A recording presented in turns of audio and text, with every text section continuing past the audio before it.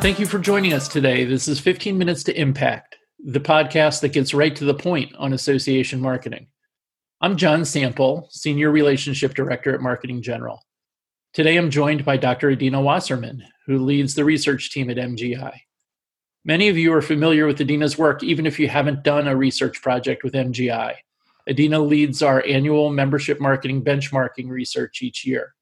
Her work is quoted often in both industry publications and in association boardrooms. She's an expert in not just research generally, but association research specifically. Thanks for joining me today, Adina. Thank you, John. I'm happy to be here. Great. It's good to talk to you. I feel like I start every podcast with this disclaimer. In these unprecedented times, what do you say to association leaders who may be hesitant about doing research? That's actually an interesting question, and not one that I haven't heard before. I think associations can be hesitant about research for several different reasons. The first of which that I hear is that associations, when feeling the pinch of a recession, are worried about spending money. And I can understand that. Sure. Oftentimes they feel like luxury is a research. But what I tell them and try to explain to them is that research, especially in times of economic difficulties, shouldn't be seen as a luxury, but as a necessity. We saw a lot of this behavior back in 2008 with the Great Recession, and my advice was exactly the same. Another reason associations might be hesitant in wanting to do research, and I can understand this, is that they don't want to appear tone deaf by sending out membership surveys during a time when people are worried about other issues. And we've had several clients that have been in the process of doing research and have postponed it in one stage or another because of this worry. But what I have to say to that is that the objectives that you focus on in the research can be current, understanding how people are feeling, finding out how an industry itself is faring, trying to decipher the novel challenges people are facing in their new work environments. If you focus your objectives in these ways, then the research itself won't come off as tone deaf. That makes perfect sense. Again, so it's really just maybe sticking with the original objectives and nuancing the research a little bit to respond to the current environment. Exactly. Well, that's great. So if an association is interested in conducting research, what's the best way to approach it? That's a great question, too. I think associations really want to look at defining what their objectives are through the lens of what can we do to help? Yes. So there are several, suggestions I might have on that end. Pulse surveys, which really just can be defined as short surveys that are meant to measure the pulse of the membership, are a great way to gather information on how people are feeling in this new work environment, in this economic environment. What are they facing right now? What has their work situation been like? Really understanding what it is that they're going through to help an association understand how they can help. And to that end, focus the survey on finding out exactly what people need. How can the association be of assistance? Do they need information on job assistance and job placement? We've heard of a lot of people who've been on furlough, who've been laid off. What can the association do to help them with that? Do they need additional training to maintain their skills? Do they need information on how to stay relevant during this unprecedented time? Do they need assistance or strategies for maintaining their business? These are things that an association can work on that will help their members overall. A survey can also focus on what their members' pain points are. Are they struggling with income issues? Are they struggling in adapting to remote work environments? Are they struggling with isolation issues? These are things that are new to people working in remote environments. Some people might be um, disconnected from friends and family and have issues in isolation. Is there a way that an association can help with those sort of issues? Right. Yes. Focus a survey on understanding how they can increase loyalty of their members.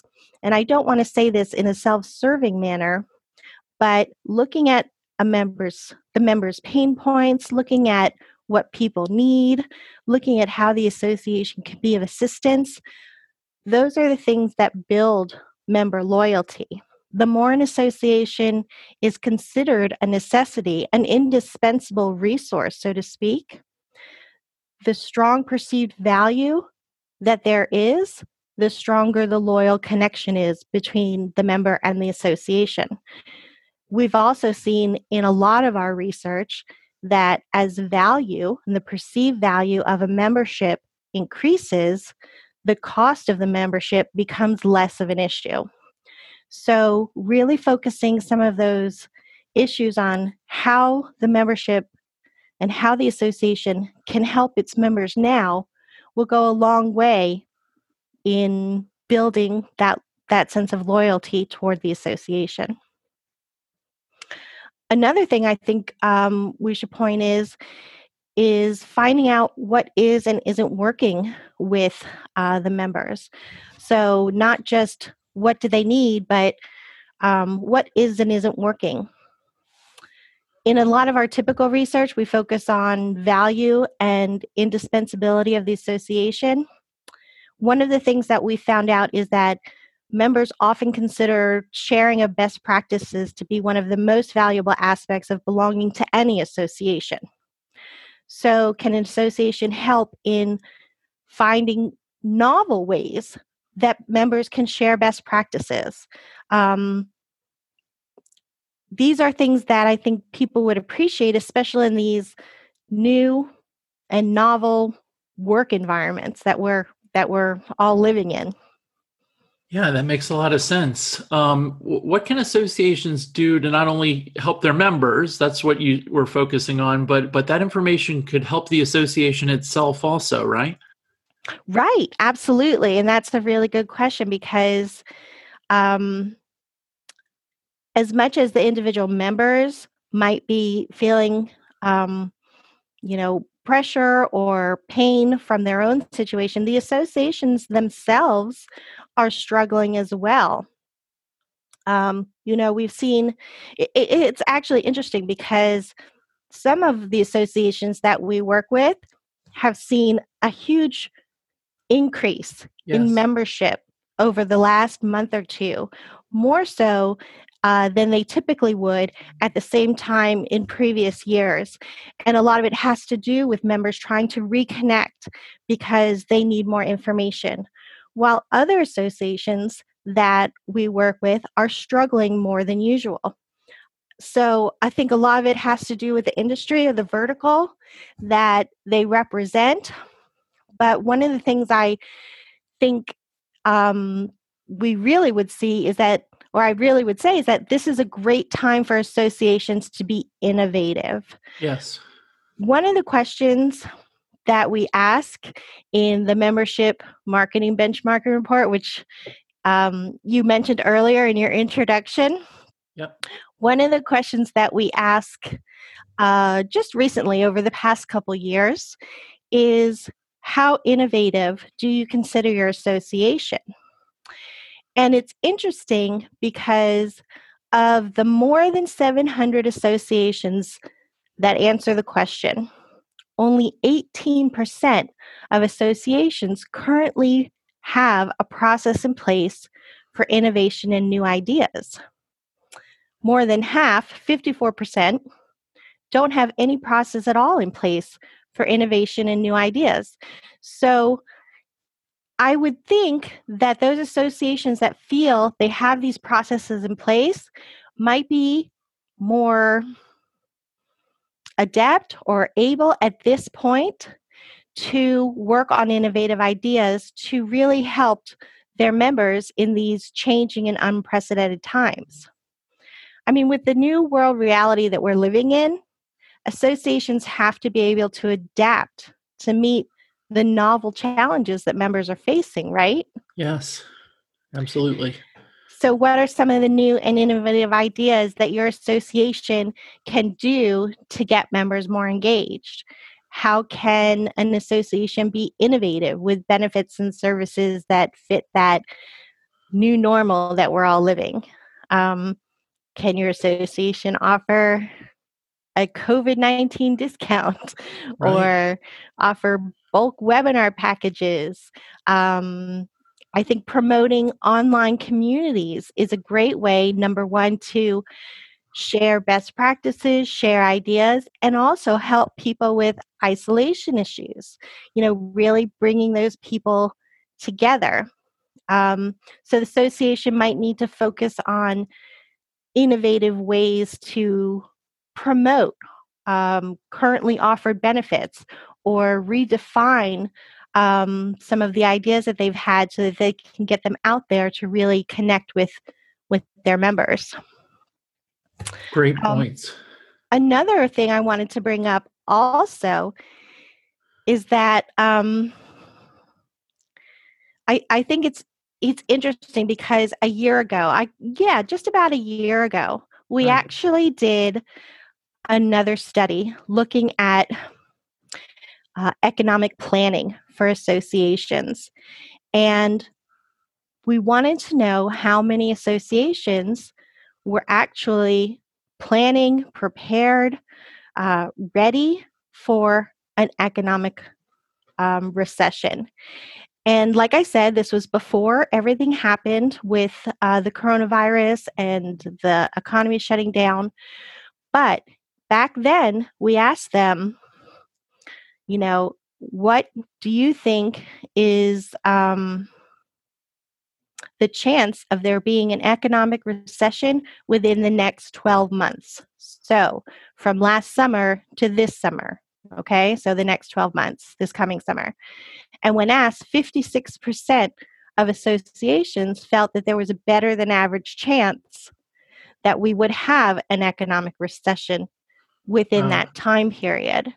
And, there were economic indicators that were being displayed in the news as to whether or not there would be an economic recession. And then, unfortunately, I think that this pandemic obviously sped things up to a much larger Absolutely extent. accelerated everything. Exactly. But I found it surprising that more than half of the associations questioned actually felt that there was a better than average That it was chance that we coming, would right? exactly, that it was going to happen regardless. Now, what's even more striking is that only 38% of associations have a contingency plan in place. Wow. So you can see the discrepancy there is that, we really felt like it was going to happen, but we're not really sure what to do about it. So I think that's something to think about, because even if the COVID-19 stuff hadn't happened, a lot of associations felt that an economic recession was on the horizon, and there might have been other ways that they could have planned for it. For looking at, just their overall budgets. How much are their budgets based on annual meetings? How much is it dependent upon membership dues? Are there additional ways to add revenue streams that can help fill up their coffers in case, like the coronavirus, there's a huge blow to those main revenue arteries? Right. So, it's interesting to think that associations, they can be innovative, but they can also plan and have backup plans in place. Well, that's interesting. So, just in the few minutes that we have left, what other recommendations would you make when conducting research or thinking about research? I think one of the main things I would recommend, and this really goes for any research, not just research in the COVID-19 era, but for any research, is make the research useful. Um, you can create a large report and use it as a coffee table book, but if it's not something that you're going to go back to um, for information, if it's not something that you're going to refer to for making decisions, then it's not necessarily a useful product. And that's one of the things that I think is most important when we're looking at doing research. For those of us at MGI who work with you, we hear that all the time. Make it actionable, make it useful. You bang it into our heads. Exactly. Exactly. I had one client who we did a large report for them, and she used to carry it around with her, from meeting to meeting, and look up things that were specific to issues they were discussing in the meetings and say, well, you might think that, but this is what the data shows. So, I could give you some examples. If you need help with messaging, we've done research recently for a certifying organization to help them message differently to increase the diversity of their certificates, because that's one of the challenges that they were facing. We've done several things that help associations redefine their membership models, and provide concrete evidence, to show their board of directors saying, this is what the members want, or this is what is resonating more strongly, so that they can come to the board of directors and say, this is what we need to do, and here's the information to back it up. Another thing is branding your association. You want the association to be thought of as a thought leader, as an association that is cutting edge, that's on the cusp of hot button issues for a particular vertical or particular industry. We have specific surveys that focus on a particular issue in an industry that associations have then created press conferences from, or press releases from. Right. They take that information, it gets picked up in various publications, and their name gets out there. Their name recognition increases, and the perception of the association itself increases greatly. We have also done research that helps associations update their policies, their bylaws, which is actually sort of new for us, but it's really interesting because we've heard a lot, for example, about sexual harassment in the news over the last few years, and associations need to understand the depth, the breadth, the frequency, the extent of this type of behavior that might be going on during their meetings, during their conferences, and then how to deal with it. So we've done research on that level as well, to really try to help the association shape different policies. But I think getting back to that original question, what would you recommend when conducting research, is that I think at the very basic level, an association really should understand what their objectives are, define what their questions are, and conduct research that will help them answer the questions so that they can make well-informed decisions that are based on evidence and not just anecdotes. Well, that's great, Adina. That's great advice. And you and your team are so good at working with associations to help them understand how to ask questions and how to get, answers and feedback that is actionable. And I know that you're very generous with your time and willing to talk to people about questions that they have regarding research. And you can Absolutely. certainly contact us at MGI, and we would love to set up a conversation. But thank you so much for your time today. Oh, John, thank you so much for having me. I really enjoyed it. I did too. Well, that's another episode. Thanks so much for tuning in, and we look forward to talking to you next time. Thank you.